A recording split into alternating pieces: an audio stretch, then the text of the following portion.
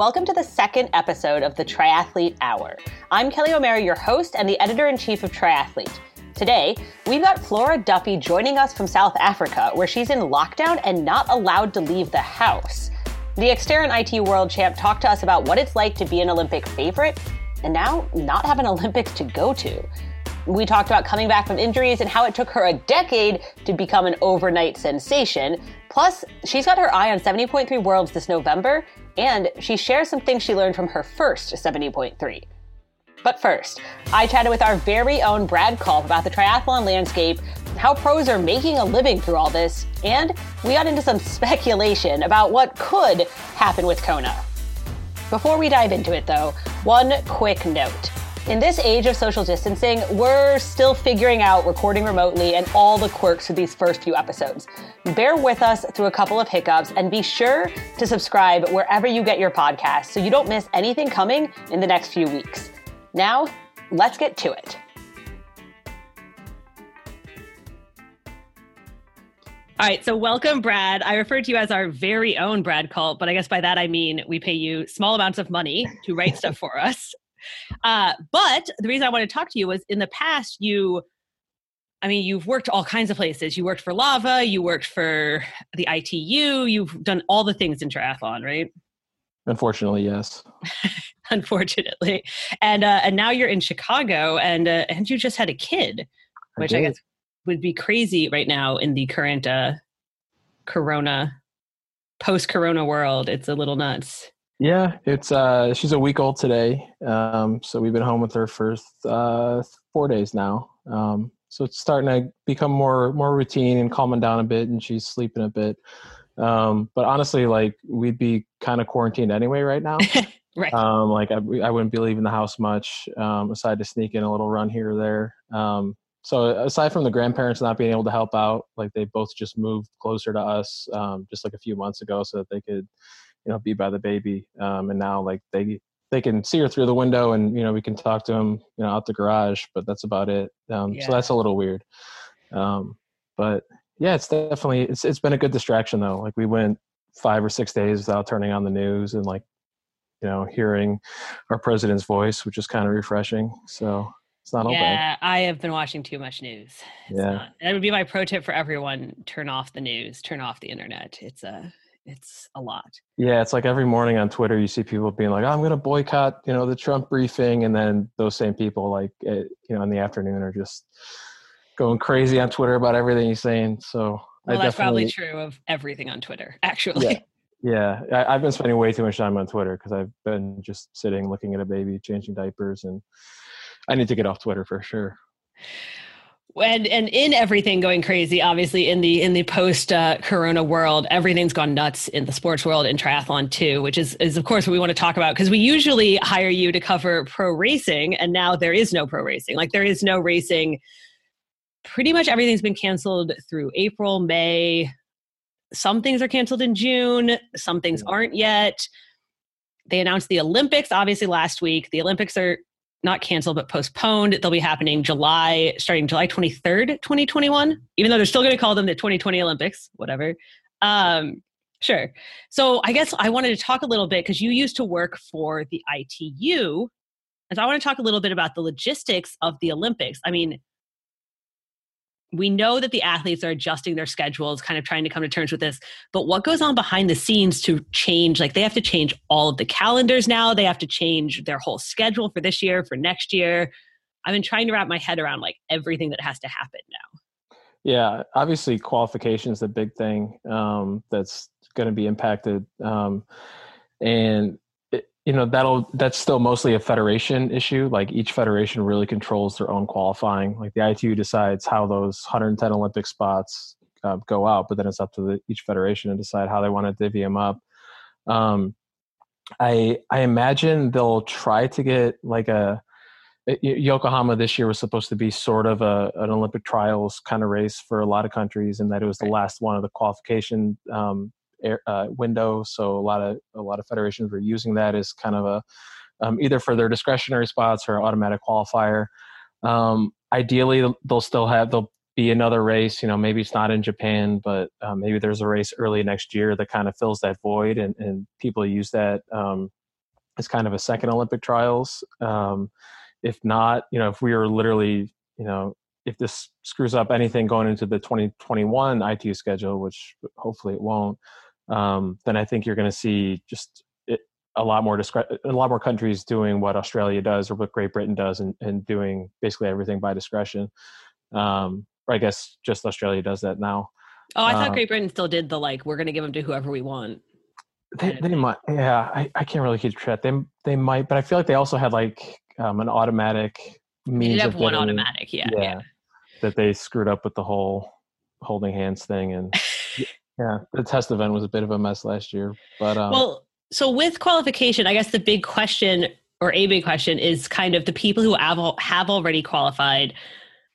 Will they keep their spots? And right now, most places, most countries, most governing bodies are saying, if they already qualified, they're staying that way. And I certainly, Summer Rappaport's the only American who's already qualified. And I certainly think, she should keep her spot. We shouldn't make her re-earn it. We shouldn't take it away from her. But I know that's kind of a question that keeps coming up. Yeah. I saw, I think it was Des Linden tweeted about it, because someone had proposed that they rerun the U.S. marathon trials, which is absurd.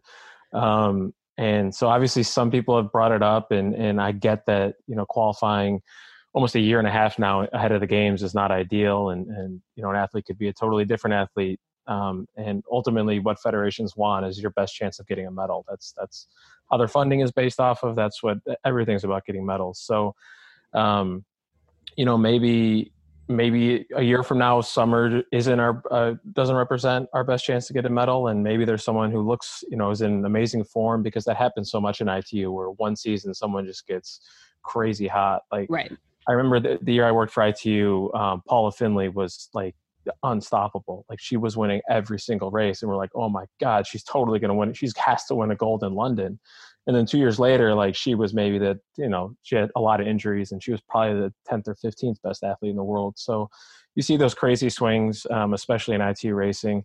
And we might see that there might be a U.S. athlete who's kind of off the radar right now, who gets really hot and should be on the team. But like you said, Summer qualified. She's got her slot. No matter what happens, she's definitely a lock and should be. And the relay throws a kind of weird wrench. That was already changing the qualification so much, and how countries are trying to, maximize their chances of getting a medal there. Especially for the U.S., because you have to figure, outside of Katie winning an individual medal, our best chance to win a medal is in that relay. So, I know the U.S. wants to be really careful about making sure that however they pick those 5 or 6 athletes, there are 4 of them who could be a really great relay. Yeah, that's what Sarah Chu and I were talking last week, and she is apparently on the selection committee, which I didn't realize. So she was giving me insight into they really want a medal, and it's a much different thing you pick for when it's a 15-minute race versus a 20-minute race. Right. That's a different skill set. Yeah, and that's why I look at Ben Canute on the men's side, probably not the most deserving in terms of he's racing so much other stuff, and he really is a 70.3 specialist right now. At this point, it's hard to count him out, but obviously. Yeah, but for a relay, just in terms of the sheer power he can put out on a short and fast bike and run like that, he's probably our best relay athlete, especially if we get dropped and you need someone on that final leg to close a huge gap on the bike. He's one of the only athletes in the world who can do that. So from a relay standpoint, I'm like, man, we really need Ben on the team. But then you look at the individuals that would be left out if he was picked. And this is what's difficult about an Olympic team, right? There's always a heartbreak. There's always somebody who's happy. There's always somebody who's heartbroken. That's how it works. Yeah. I'm glad to hear that Sarah's I knew there was one athlete rep on the selection committee out of the 5 people. I'm glad to hear it's Sarah, because she's got a good head on her shoulders, and I think will help steer that committee in the right direction. Yeah, that's what she told me last week. She was giving us some insight on this podcast last week. So the other, besides the Olympics, though, in long course racing, I don't even know what those athletes are going to do. Almost all their races are gone. And a lot of them, they make their money through sponsors. They make their money through prize money. Without races, they don't have, a governing body necessarily funding them. And so a lot of them, I don't even think they're making any money right now. Once you get outside of the top 10, once you get outside of Daniela, Lucy, Jan. It's going to be tough for a lot of those guys. And it doesn't look like they're going to have races really until July. Yeah, that's kind of best. Yeah, I was just talking with Andrew Starquist this morning, and he's one of those athletes who's in that boat of he makes his money by racing a lot and winning a lot of races, and the money he's got coming from sponsors is more incentive based. It's not like he's getting a base salary or anything. So I mean, that's so much of his income is just dried up, and yeah, he was saying the same thing. He's like, my best case scenario is we start racing in July or August, and then, we just have to race a ton to make up that, you might have to race 3 or 4 times a month if you can, to just, make what you can and get what you can out of the season. I do wonder how that's going to end up looking with all of the races now rescheduled for September, October, November, and everybody going to be trying to target those races. They're going to be intense. Like there's going to be a lot of people at these few races in this very small window. It's going to be, I don't even know how it's going to pan out yet, basically. Yeah, it should make for some great pro races. I mean, say Ironman St. George actually goes off in, I think it's September, they rescheduled it for, and say that's one of the races with a ton of qualifying spots. You might just see a field that's almost as competitive as Kona, even better than, Frankfurt or Roth usually is. So yeah, it would make for a very interesting season, a very weird season. And, but like you said, that's kind of best case scenario at this point is July, August, September, we start seeing a lot of races springing up. Yeah, so there's certainly a possibility. And I mean, you mentioned this in your column you write for us this week, and a couple people have mentioned it to me, and it's kind of starting to be talked about. There's certainly a possibility that Kona gets affected, like that we do start to see races, that far out be rescheduled or postponed or canceled. I don't think we can make that call at this point. I don't think they are planning on that happening right now. To be clear, to be very clear, Kona is still on for October 10th or whatever as is. But if this continues to get worse and worse and worse, particularly in light of more and more qualifying events are getting canceled, pushed, and pushed outside the qualification window for 2020, it's raising a lot of questions that I don't think Ironman even has answers to yet. Like a lot of people are emailing me, asking me these questions, and I don't think Ironman knows what to do yet. Yeah, of course not. Yeah, pretty much every conversation I've had with industry people in the last week has been, is Kona going to happen? And I'm like, I don't know. Ironman has no idea. We're all in the same boat here, which right. I guess it's good. There's no one to blame if Kona's canceled. It's not like, oh, Ironman canceled Kona. Like it's not their fault. No one's been through this before. No one knows where it's going. And yeah, as I wrote this week, my bigger concern with the cancellation would be the state of Hawaii is just like we're not going to bring in people from all over the world onto one little island that's right now pretty much unaffected. They got 12 cases that they know of on the Big Island, and I think they would like to keep that number very small because over in Oahu it's starting to spread and get a lot worse. Right.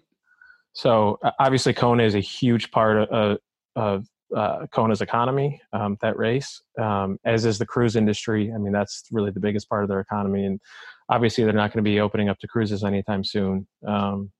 So we'll see how they I think they're going to be the ones letting Ironman know, like, yes, this is a possibility.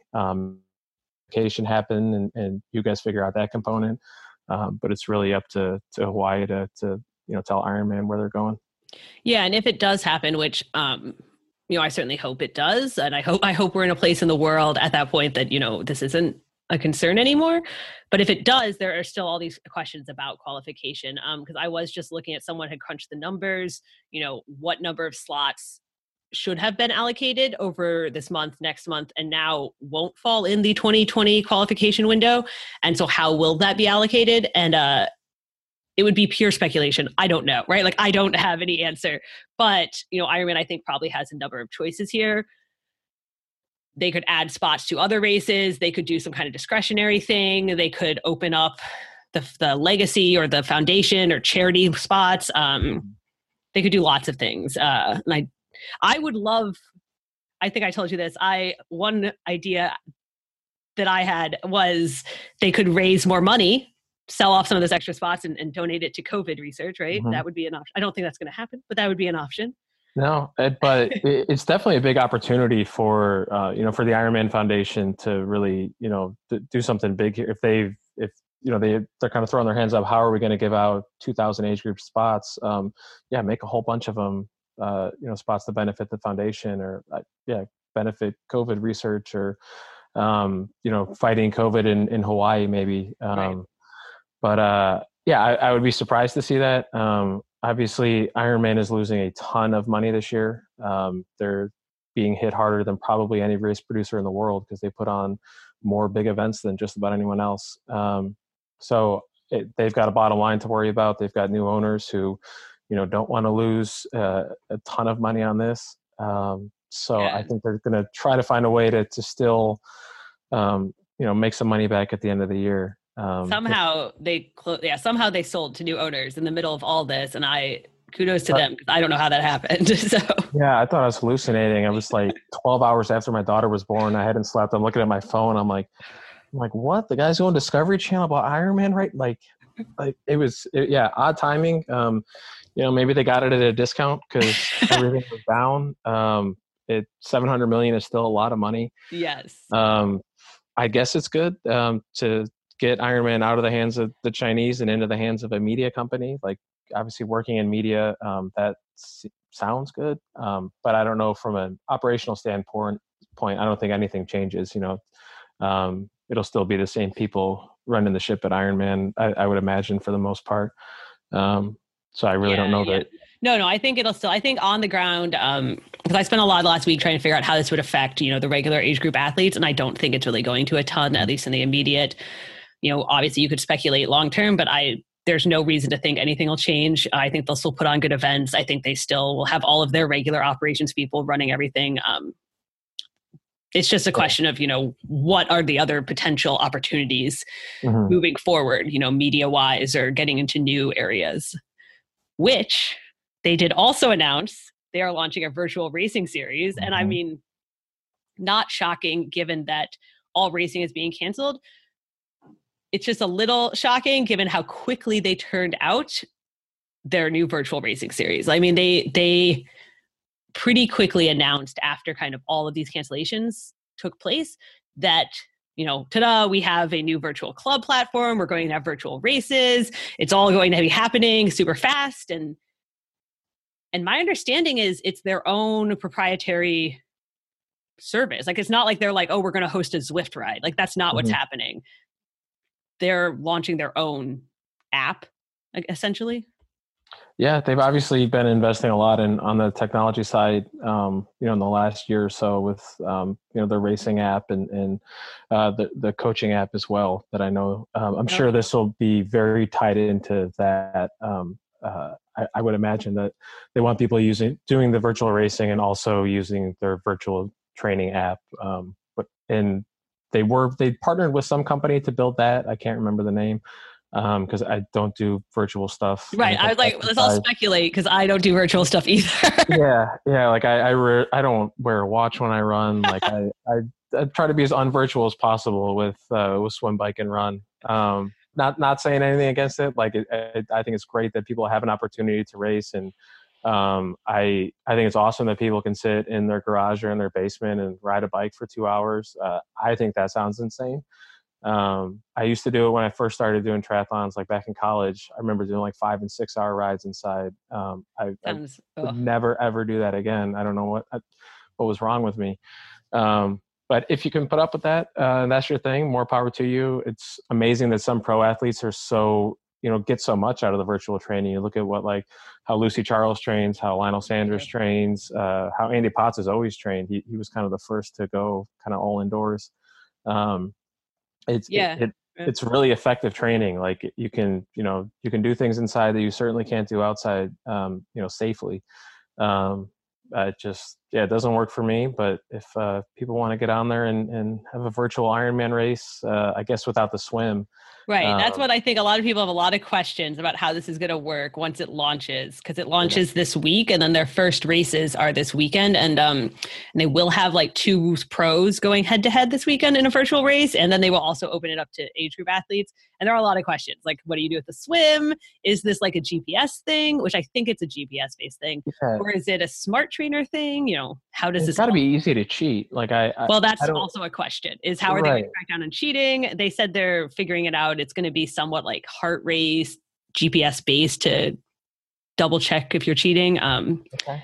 Because they want to hand out 70.3 world spots. So they're going to have to crack down on cheating. They can't just take your word. Yeah, that seems to be the craziest part, is that they're handing out spots to the world championship. And I mean, I think that goes to show what a weird time we're living in. It's like we're gonna have this strange virtual race, and that's gonna decide, who's racing in one of the marquee events in the world. Um, yeah, it's There's bizarre. also a lot. I mean, honestly, I think the virtual space is a little crowded right now. There's just so many. Um, Zwift was even crashing last week because there were so many people on it. You know, everyone kind of launched their own personal ride/run they're hosting, that I'm curious, if this is going to take off, like if there is still a space for a need for more virtual racing. We'll see. Mm-hmm. Yeah, and I guess it depends on how long, people. If in a few weeks we hear that, all right, races in August and September, it looks like they're actually going to happen. Maybe people relax a bit and just start looking at this as like a really long off season, and start gearing up, for real races in the middle of summer. But if this goes on any longer, I think, maybe not people like you and me. It seems like we're both very anti-virtual, but maybe I just people. don't want to like spend more time with people, Brad. I don't need to talk to more people. No. The nice part about swim, bike, and run is that it's a great way to isolate. I really don't do much group training. Aside from occasional master swim, still love a master swim, but this really hasn't changed much as far as my training goes. I have noticed that a lot more people are out on the running trails, which is cool. And it's where I live. I'm 50 miles from Chicago. It's pretty remote, and it's not like it's crowded and you have to worry about distancing. So for me, it's been great to see, and I almost feel like there might be a running boom, a year and a half from now, because I see neighbors that I know have never run before, and now they're out for a jog and out for a bike ride. I think, it could ultimately be a good thing, but that is what I'm hearing, is that there is a running boom coming, because it's kind of the thing you can do right now. So all these people who used to go to the gym or used to go to spin classes, you're allowed in a lot of places, even here where we're at a shelter in home order, you're allowed to go for a run, for some short exercise. And it is like the one way kind of, then you get outside, you get some sun. So here it is a little crowded. It's they are having to close the parks and the trails because it got a little overrun. So that's unfortunate, but we'll see. Have they closed the beaches up by you? They closed all the beaches in LA. I'm up in NorCal, and nobody was swimming at the beaches anyway. So because it's 48 degrees in the water, so it wasn't a problem. Yeah. So we'll see how this all pans out. But yeah, it will be interesting to see if there continues to be a running boom after this. And if everybody comes over to triathlon, that would be nice. We all convince them to come over to triathlon after this is over. Yeah. And I feel like if there's a huge running boom, like it ultimately trickles down to, that's kind of how triathlon took off too. It was like, we were right behind the running boom is kind of this next step, like do a half marathon and, maybe come do a sprint triathlon. So yes, everyone is welcome. I will tell all my neighbors who I've all of a sudden seen out running that, they should get a bike, and I'll give them a free swim lesson and start to recruit a bunch more triathletes. There you go. Everybody go out and recruit one person for after this is over. Well, thank you so much for joining us. I'm trying to think if there's anything else I was going to ask you. I usually would ask people what their plans are for the rest of the year, what their predictions are, but I feel like right now, no one knows. So yeah, it'd be pointless to ask. Yeah, I'm very, very cautiously optimistic that we'll have a Kona and a 70.3 Worlds and all that at the end of the year. But yeah, I think that it's a very real possibility that it doesn't happen, and I think it's it's good for people to kind of come to terms with that. And I think it was good that Roth canceled early instead of doing what the Tour de France is doing, is being like, yeah, we're still planning on having a Tour de France, which seems crazy at this point. Seems crazy. Yeah. Yeah. So who knows? But the good part is, biking and running, at least, it's still in business for most of us. And it's kind of a nice time to get out and remind yourself why you enjoy those things. It's not all about racing and competing. Sometimes it's just, biking, running, and swimming whenever the pools and beaches open. They're fun things to do, and they're good for you. So they're good for you. See, there you go. Ultimately, we'll all get healthier. Well, hopefully. Let's hope. Hopefully. Yeah, some of us.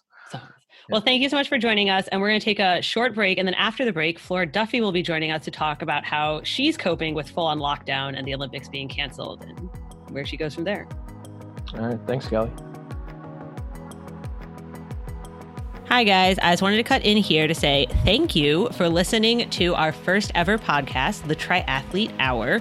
And be sure to subscribe wherever you get your podcasts, iTunes, Stitcher, so that you won't miss any of the things we have planned or coming. All interviews, news, everything you want to know about triathlon. Now, let's get back to it. All right, so we have Flora with us today. Thank you, Flora, for joining us from South Africa, where you guys are on lockdown. Like, what day are you on? You're not allowed to leave your house. Is that right? Hi, yeah, thanks for having me. Yes, I am on a 21-day lockdown. This is day 4, and it's Monday. And so far, I'm kind of embarrassed to admit this, but my day is not that different. I actually had the same thing happen. Yeah, we went on shelter at home, and I was like, oh, this doesn't change anything for me. Yeah, I know. It's like, welcome to my life, everybody. This is... the one big thing is obviously I can't leave my house to go train. But I'm quite nicely set up. I have an indoor bike room with my Zwift and my Wahoo kicker. And I just had to buy a treadmill in 24 hours because I realized I wasn't going to be able to leave my house to go run. So I was a complete panic. Then I have nice little gym equipment. And the one thing that really helped me was that 4 weeks ago, I broke my hand. That helped you? Well, it helped me because it's a very embarrassing way how I broke my hand, but we can get to that later. But it helped prepare me because it cut away the swimming. So I was already used to not swimming, and I was already riding indoors because I wasn't allowed to ride outdoors. So it was a nice intro into what true lockdown would be like. So for me, it's fine. Yeah, it's fine. Yeah. Yeah. You guys literally aren't allowed to go outside, right? Is that you have to stay inside completely? Yeah. Well, we can go outside into our yard, but yeah, you're not supposed to go walk around the neighborhood unless you're going to the grocery store, which we conveniently have a grocery store 600 meters from our house. So, I walk there if I need something, and that's a nice little okay, I'm in the outside world. So you can do that. But you shouldn't be out exercising. You shouldn't be out walking your dog. Leaving your house for really bare essentials like groceries or medical reasons or whatever. Okay. Yeah, because we here in the U.S., we haven't gone that strict yet. You're allowed to exercise outside still, but there's a lot of debate over what does that entail. Maybe you shouldn't be doing 2-a-days outside. Maybe you could chill out a little. But obviously, like you said, you already injured your hand. You had a lot going on. How have you been dealing with all of this then? Now you can't even go outside. I feel like I would just give up. I would just be like, screw it. Give up. Yeah, I'm done. Well, it was a pretty hard week because the same day, literally the same day we got announced we're going into 21-day lockdown was the same day I found out that the Olympics was postponed. So it was just I was like, oh my God, everything my whole life has been building for, my professional life, right, is just not going to happen this year. And then you find out, okay, now you can't leave your house for 21 days. So, in my, my tiny little triathlon world, that was just I don't know, crazy for me to deal with. But in the reality, of course, it all makes sense with the coronavirus and what's going on in the world and, and all of that. But yeah, it's just been a lot to deal with. And you're like, well, what do I even do now? Do I need to be stressing that I'm not swimming? Because am I even going to race this year? I know. Nobody else is swimming. Nobody else is training properly. So in one hand, that's kind of comforting. You're like, I'm not the only one over here. But at the same time, you're like, why am I doing this training day in and day out if I'm not going to race? But I guess literally it gives me something to do. Like it passes the time. So that's my motivator right now. It passes the time. There are like 2 people who have those fancy master spas, and I think they're going to beat everyone once we're finally racing I'm again. So jealous of them. Yeah. That's like, every triathlete is like, those people. I can't believe it. Yeah. But hey, great time to have one. Yeah. So you obviously, I mean, your whole plan this year, all the Olympians plans were like aiming for 4 months from now, Tokyo. How do you kind of adjust your season? Obviously, it's hard to adjust your season right now because you don't even know what's going to happen. But assuming we get racing again by August, how do you kind of adjust your training, your plan? I saw on the Instagram, you said you had very different plans for 2021. And I had been like really hoping that a bunch of you were going to come out to 70.3 Worlds because I know you got your spot, like Ashley Gentle got her spot. And I thought it was going to be so exciting. All these Olympians show up after the Olympics in November, move up to 70.3. But now I'm wondering, are you guys still going to do that? Is that still a thing? What were your plans and what are they now? Yeah. I know. Everything has shifted a year. Okay. So, of course, I was expecting to race the Olympics this year. That was the big goal. And then I was hoping to have like a bit more of a relaxed 2021. Of course, the WTS Grand Final is in Bermuda. So that is a huge target for 2021. And so I'd still race the WTS series. But I was quite keen to sort of dip my toe in to the 70.3 distance a little bit more, do a few more races. So kind of combine the two, which I think is kind of a fun. I mean, I really enjoy racing and I enjoy racing different formats. So doing sort of both is actually like fun for me. So yeah, it's like a cool new challenge. Right. But of course, next year, maybe I can do 170.3. But yeah, it's going to be a very different year. Everything is going to be then focused on the Olympics, which they just announced will start July 23rd, 2021. So right. So that kind of moves the whole schedule then, like both ways. Yeah, it does. So, which, I mean, I don't know, to some people that might seem, it's just a year, but it's like, it's a lot building up for an Olympics, like particularly when you're a medal favorite, like you have that looming over you for another year. Like when I go home to Bermuda, or even just generally around, like in the triathlon circles, it's like, it's pretty much weekly, daily that someone brings up about, the Olympics. You try to win a medal. This, that. I'm like, yes, I am. Can we not talk about it all the time? Yes. It's like, it's just healthy pressure, Flora. I'm like, yes, thank you.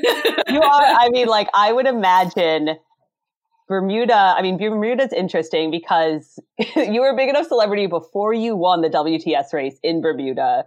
Now I have to imagine, like, everywhere you go, people are stopping you, right? Yeah, that race, I mean, because, you were there.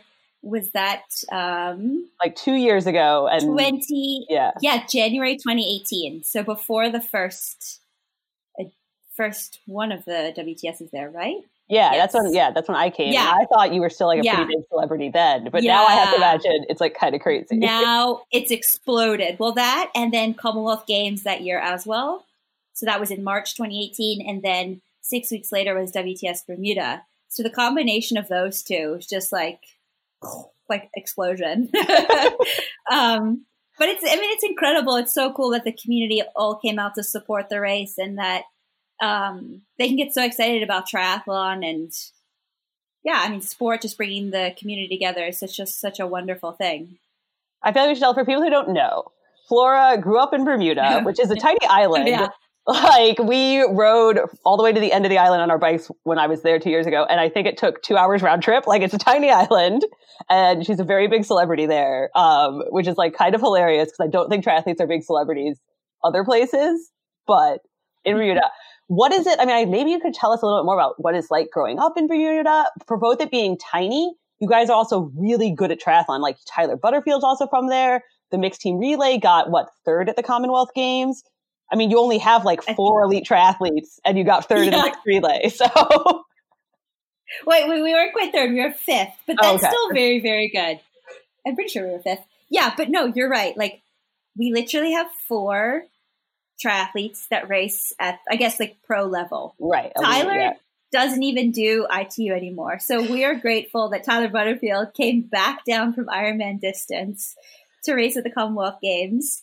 And it just gave us this incredible opportunity to have Bermuda, tiny Bermuda, 65,000 people, compete at the mixed team relay at the Commonwealth Games, which, like, for a lot of people, like, to realize how much went into having 4 of us to race at that level, like, it's amazing. And yeah, somehow triathlon is a fairly big sport in Bermuda. It's very well supported in terms of, like, the community is very involved. The Bermuda Triathlon Association have a lot of really great members that just help promote the sport. We have lots of great events throughout the year. So it has its own little following there, and it's just managed to produce, Tyler Butterfield, myself, Erica Holy, and Tyler Smith. And it's so weird, especially like when in Boulder, when both Tyler and I turn up to the pool, Butterfield, and you're like, how are there 2 of us from Bermuda here swimming in Boulder? Like, it just always makes me smile. But yeah, Bermuda is a beautiful little island. It was incredible to grow up there. I mean, just hanging on the beach all day, riding my bike around on the railway trail. It's an incredible little place. And I'm so grateful that that's where I'm from, and that's where I get to call home, and that I don't get to spend too much time there anymore because of my racing and traveling. But every time I get to go back, and when I got to introduce my husband to the island, like, that was such a special privilege, and to see the island through his eyes and see, like, the love he's cultivating for the place. It's just so cool. So special. Because you guys now, so your husband's Dan Hugo, who is from South Africa. So you guys now spend like half your time in South Africa, half in Boulder, and then you like go back to Bermuda sometimes, and you're flying around the world for races. It's pretty much like you and like, he goes with you pretty much everywhere, right? And that's kind of how that works, or? Yes, it does. So I'm very lucky that he can now join me and like pretty much fully supports me. He does have his own. He doesn't just he doesn't just support you. Bad to just support me, but that's not Dan. Dan would know. He needs a lot more. He's like the most busiest man I know. But no, he has a nut butter business in South Africa called Butternut, and so he and his business partner Antoine, they run that full time. Luckily, Dan has the flexibility to do his role from anywhere in the world, so he can spend sort of 6 months in Boulder, 6 months in Stellenbosch. When he's here in Stellenbosch, I don't see him that much because he goes into work every day. But then in Boulder and during the race season, he's with me, 24/7 supporting me, which is a huge, huge help. That hasn't always been the case. It's only, I would say, the second half of 2017 and 2018, he was full-time going to races with me. So there's a lot of races in 2016 I would just rock up to solo, which is kind of funny when I think back to it. I'm like, how did I do that? Because now, like, the thought of going to a race alone, I'm like, no way. But yeah, it's such a big help having him there to support me and literally like do everything. So I just have to turn up and swim, bike, run. It's easy. It's easy. It's not hard. It's fun. I feel like a lot of people, and I'm not going to like characterize our listeners. Maybe they all have been following your career since you were like 16, but a lot of people I feel like think Flora Duffy, like, oh, she just like popped onto the scene a few years ago and it was like really good. People kind of don't realize you've been doing it since you were a kid. You were like a super good as junior. I don't remember if you won Junior Worlds or whatever, but you were then you went to the Olympics like at like 16, 17, kind of totally crashed out of the sport, quit for a long time, and then like came back around slowly, like had to deal with. So it's like this very long story that like it's kind of taking you a long time to get here, which I think actually a lot of our like listeners and readers would really appreciate, because a lot of them have like ups and downs. It's not actually easy, right? It's not just like one day you woke up and we're like, oh, I'm going to be a world champion. It took like a really long time. So yeah, I'm hoping maybe you can just like tell us a little bit about like that wasn't a question. That was just like FYI, guys. Like it took a long time. But maybe you can tell us a little bit about what that's like just to like, why did you come back after you quit? How did you even like keep at it for so long?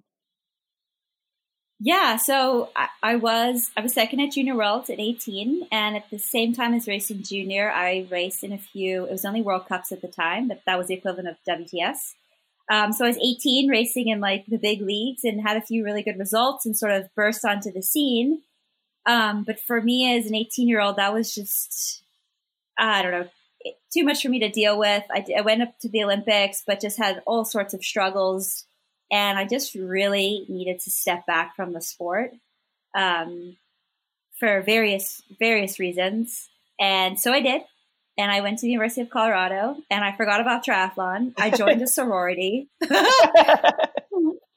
which was fun, but it wasn't quite me. So that was kind of like my epiphany moment of like, oh my gosh, Flora, you need to get back into triathlon. Like, that's you. This is not you. Stop. You tried, but you tried to be a sorority girl, but no. Yeah, no, didn't work. So at that time I was like around 21, 22. And then sort of from there, I just slowly got back into training. I joined the CU cycling team, did a lot of cycling races, which I just really enjoyed. And that sort of kind of got my competitive spirit back, and then eventually bit the bullet and did my first World Cup. It was, June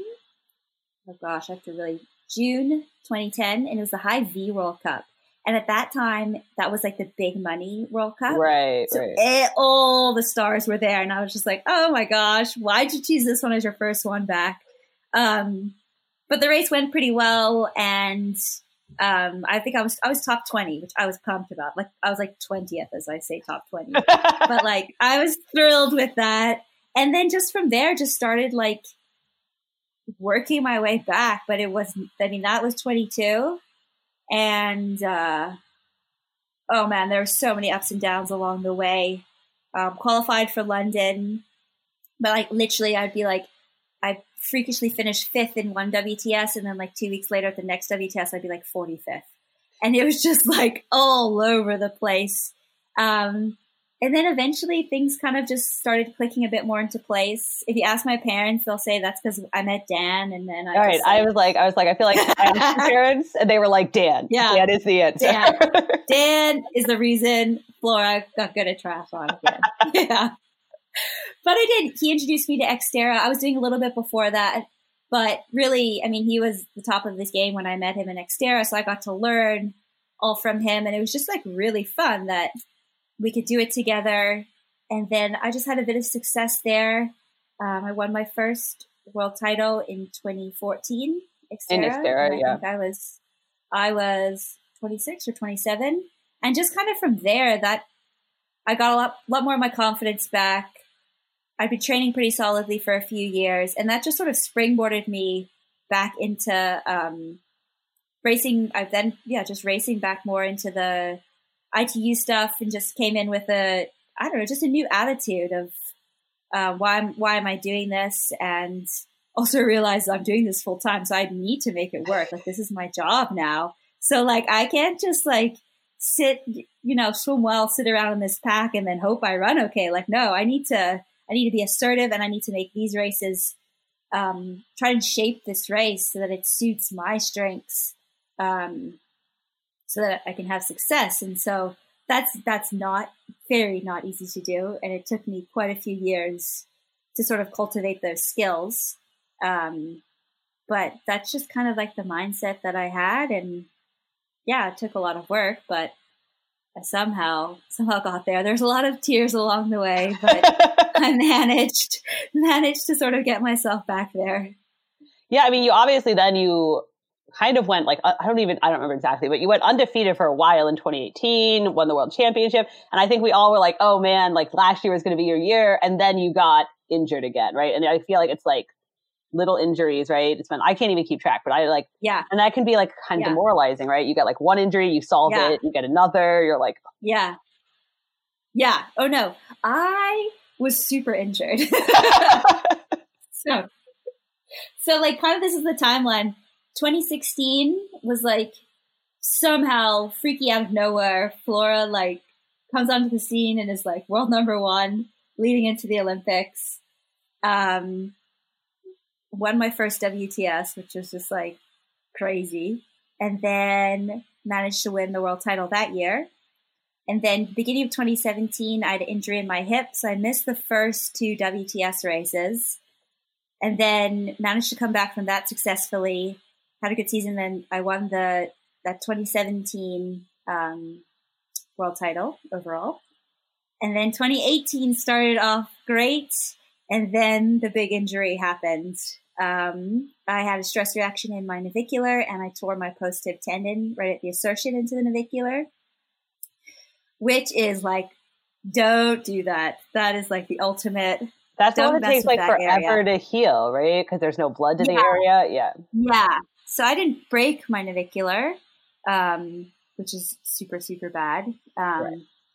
But I felt like it was like the equivalent of the process to get back. Right. But yeah, so that happened at the beginning of 2018. That was May 2018. I did one more race in 2018, which was a terrible idea, but didn't really return to racing until August 2019. That's like a long time. Yeah. Most of the 2018 season and most of the 2019 season. And now I'm going to miss most of the 2020 season. Oh no, my gosh, Flora. But this one's not my fault. Right. I'm ready. You're ready? Whatever they call racing, you're ready. Yeah. Minus my hand. Right. But then you have these freak injuries where I feel like on Instagram I see like you got attacked by a dog and then you got your hand stuck in a lane line and broke your finger. Like what? Yeah, so that also happened. That happened 4 weeks ago. My hand caught the lane line. So I don't know if you've ever been swimming and you've clipped the lane line. Yeah. You've been like, oh, that hurt. Maybe get a little bit of like a cut or a bruise. Well, as my hand was entering the water, my pinky got caught in between the lane rope and it got pulled backwards and sideways. And I actually fractured my 5th metacarpal. And it was a spiral fracture, like quite a bad one. Like I saw the x-ray and I was like, oh my gosh. And so then I had to have surgery. So I have a little plate in there. And the surgery happened 4 weeks ago. So you're like, oh man, so you haven't swum in a while. No biggie. Yeah, no big deal. Yeah. Yeah, I really haven't swum in a while. So try not to think about that one. So obviously, I mean, who knows what plans are? It's like impossible. I feel like so weird when I've been talking to athletes because usually you'd be like, what are your plans for this year? And now you're like, I don't know. No one knows what the plans are. But you did do a 70.3 at the end of last year. And I think in the future, you're kind of thinking about doing some of that. Did you like it? How is it different? What did you think about it compared to, I mean, it's way smaller. There was like 7 girls or something, I'm assuming, in your field? Yeah. Yeah, it was real small. Yeah. Well, so yeah, that was the beginning of this year, beginning of 2020. So I did 70.3 South Africa, which was the end of January. Right. Yeah. So I did enjoy it. It was very, very different. I mean, I've raced obviously some Xterra, but primarily just ITU, where you line up and there's 60 girls and off you go. And it's very, very intense. So this was, a lot more relaxed. There was, I think, 7 girls in the field. Right. And I was one of the stronger swimmers, so I kind of just got away and swam at my own pace, which I didn't really know. I was like, how hard should I swim? Because I've got a long day ahead of me. And like, I'm used to swimming like flat box, like, right. You know, like I need to stay on these feet, be as far up as I can. So I was like, okay, well, I'm not going to do that because I don't think that's necessary. That's not going to bode well for the other 4 hours that I'm going to race. So yeah, that was pretty smooth. And then my coach and he came up with some very exact power zones that I need to stay in. which I was like, cool, this is great. This is a long way. And a great nutrition plan, which also helped keep me on track and just keep me a bit focused because it's a long way, 90 Ks to ride. And I was primarily on my own. So yeah, I know. I like how you're like, guess what, guys? 70.3 is long. It's long. But one thing that really sticks out, because in ITU, the swim exit through transition and the first 5 to 10 minutes of the bike, or the first lap of the bike, is like extreme. Like you are right, like trying to make the pack, trying to get off the front, you've had a bad swim. Like, no, you're hustling. Whereas this, I got on my bike and I ramped up to speed and I was like, oh, I'm in my power zones. Okay. This is what I'm supposed to be riding. Okay, cool. I'll just keep doing this. Like, if there wasn't this extreme stress or like, I don't know. It was just so strange for me to just be able to go my own pace. Right. And obviously it'll be very different when you go to like a world championships and there's more women around you. But then obviously then you hold that for 90 Ks and you're like, well, this is a long way and a long grind. But yeah, I think enjoyed the experience. It didn't all go to plan. I had some issues on the bike. I didn't spend much time on the TT bike before the race, I have to admit. So 90K was long, is what you're saying. It was long. My left glute like completely locked up and I struggled to push power on the way back.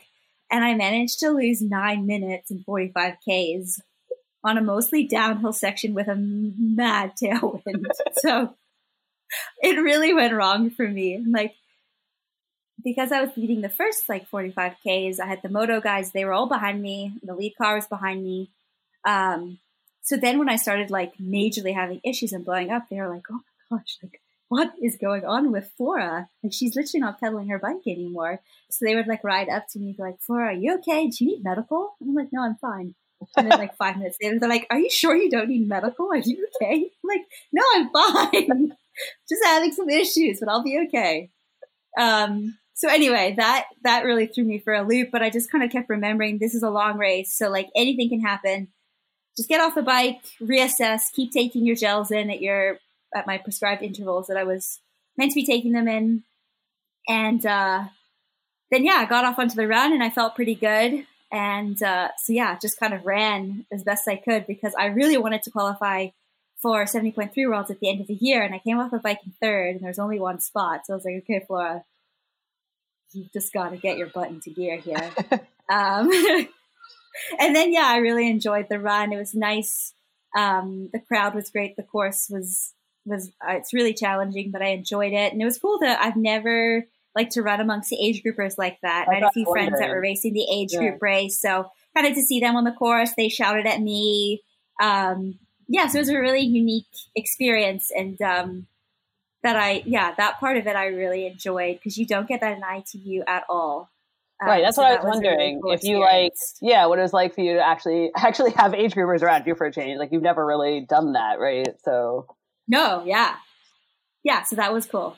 Did you feel Sarah True and I were talking last week about how there's a lot? I mean, in the U.S., when she moved up to Ironman distances, she had way more fans in the U.S. because the U.S. just doesn't really follow ITU as much. Mm-hmm. Have you found that? I mean, obviously you haven't done more than 170.3, but I'm wondering if you found that to be true, if it's different since you kind of are international, not just US based, if you have ITU fans and you know what I'm saying? Do you see, did you get more? I totally know what you mean. I don't know. I think it does make a difference if you are a US based athlete because when I'm in Boulder, I never get asked about ITU. I always get asked, "Oh, do you do Ironman? Do you do Kona?" And I'm like, "No." They're like, "I did I did this other one." Yes, yeah, that's cool. No, so I definitely did notice there was a fair amount of exposure for the race. Obviously not during the race because there's no live coverage, no one can watch, and the tweets are terrible. So you just know, my parents following her, just well, Flora's doing a race, we'll just wait 4.5 hours and see what happens. There's a few tweets, but no one really knows. So yeah, I would say pretty even for me at the moment. But I do imagine if I went to a 70.3 Worlds, then I think it would be a lot more exposure and really big for my profile. But probably big for my profile combined with my ITU background and platform coming into it. I mean, probably. Because, like last year, even when like a couple of the Norwegian guys did really well at 70.3 Worlds and everyone who only really follows Ironman racing was like, who are these guys? And you're like, well. Yes. Yeah. Well, they're pretty good. Yeah, that's true. Yep. So are you, again, with the who knows what the plans are in the future, but are you planning then on after the Olympics, kind of after, Bermuda next year, moving up into 70.3 or longer, or just kind of continuing with WTS, or have you not really decided yet? Or are you just going to do Xterra like all the time? Well, so I said, I think in 2018 that I had a 5-year plan of my racing, but that has, which involved racing through the Olympics in 2020, doing both ITU and 70.3 in 2021, and then perhaps moving up and maybe trying Ironman. But after my 70.3 experience, I don't think there's any, I do not see an Ironman in my future. That is just so long. I don't know what I would do. But that has all really shifted because I missed racing most of 2018, most of 2019, and looks like most of 2020. Right. So, everything's a little bit up in the air at the moment, but I definitely, this year, as long as we are able to get back racing this year, I will definitely do 70.3 Worlds. That's 100%. And that is at the end of November. So that's like one, I can be slightly optimistic about doing. Right. But yeah, if the WTS series gets back up and running, I'll be fully into that. That's my primary goal. And then, my future 2022, we'll really have to see. I think a lot will hinge on how the Olympics goes. Whether I do continue to race short course or whether I decide I want to fully switch to long course. So it'll be interesting to see where I'm at.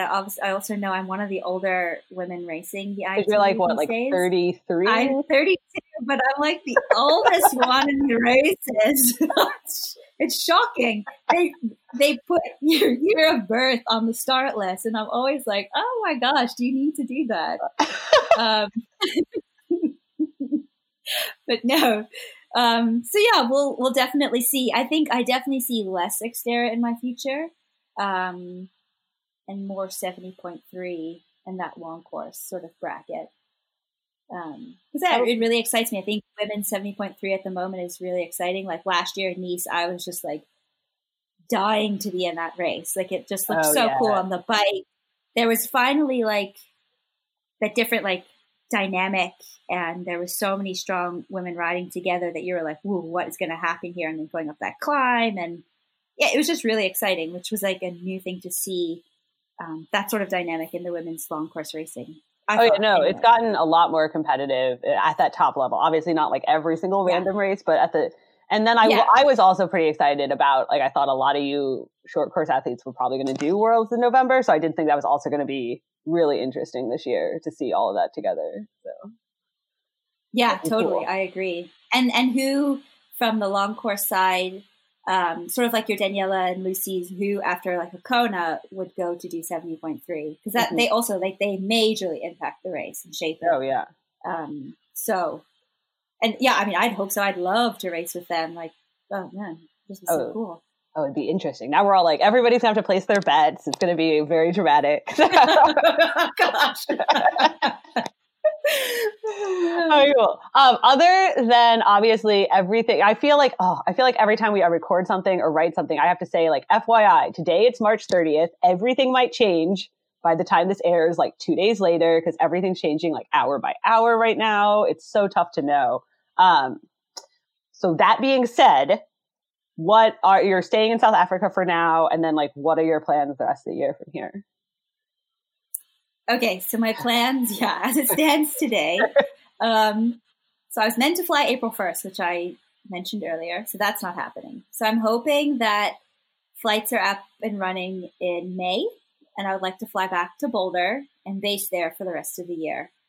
And just really see what happens with the racing. Hopefully some of it kicks off at some point. Right. And I'll definitely be there. I mean, I need to race. I haven't raced in so long. Or not. I mean, I raced a bit last year, but I was like, you did the Tokyo Test event, right? That was in like August? I did. Yeah. That was August. So I raced from August to October last year. So I did a few races, but, you know, I'm also very aware that I have sponsors and all sorts to try and keep happy. So, yeah, hopefully there's some racing. I'll do some ITU stuff. And then, I mean, if there's nothing, if there's hopefully 70.3 Worlds, I mean, prepare fully for that. That would be a really big goal. And that how the year was supposed to work out was meant to have like 3 months pretty much. Right. For when the WTS season wrapped up until 70.3 Worlds to prepare for that. But no, we'll just have to see. It's all so up in the air. And yeah, just taking it day by day and hoping for the best, really. You're not doing any of the Super League stuff, right? No, I won't be doing any of the Super League events. I'm not part of that series. I can't keep track of who's doing what. So. Yeah. No, most people do it. Most of them are doing it, but I've never done one. And okay, so last week with Sarah True, to finish out, we played Would You Rather, a weird Would You Rather. So here's my Would You Rather for this week. Okay, given the current situation in the world, would you rather only be able to do your running on a treadmill for the rest of your life, but you can like bike outside and so, or only be able to ride on trainer indoors for the rest of your life, but you can like run outside?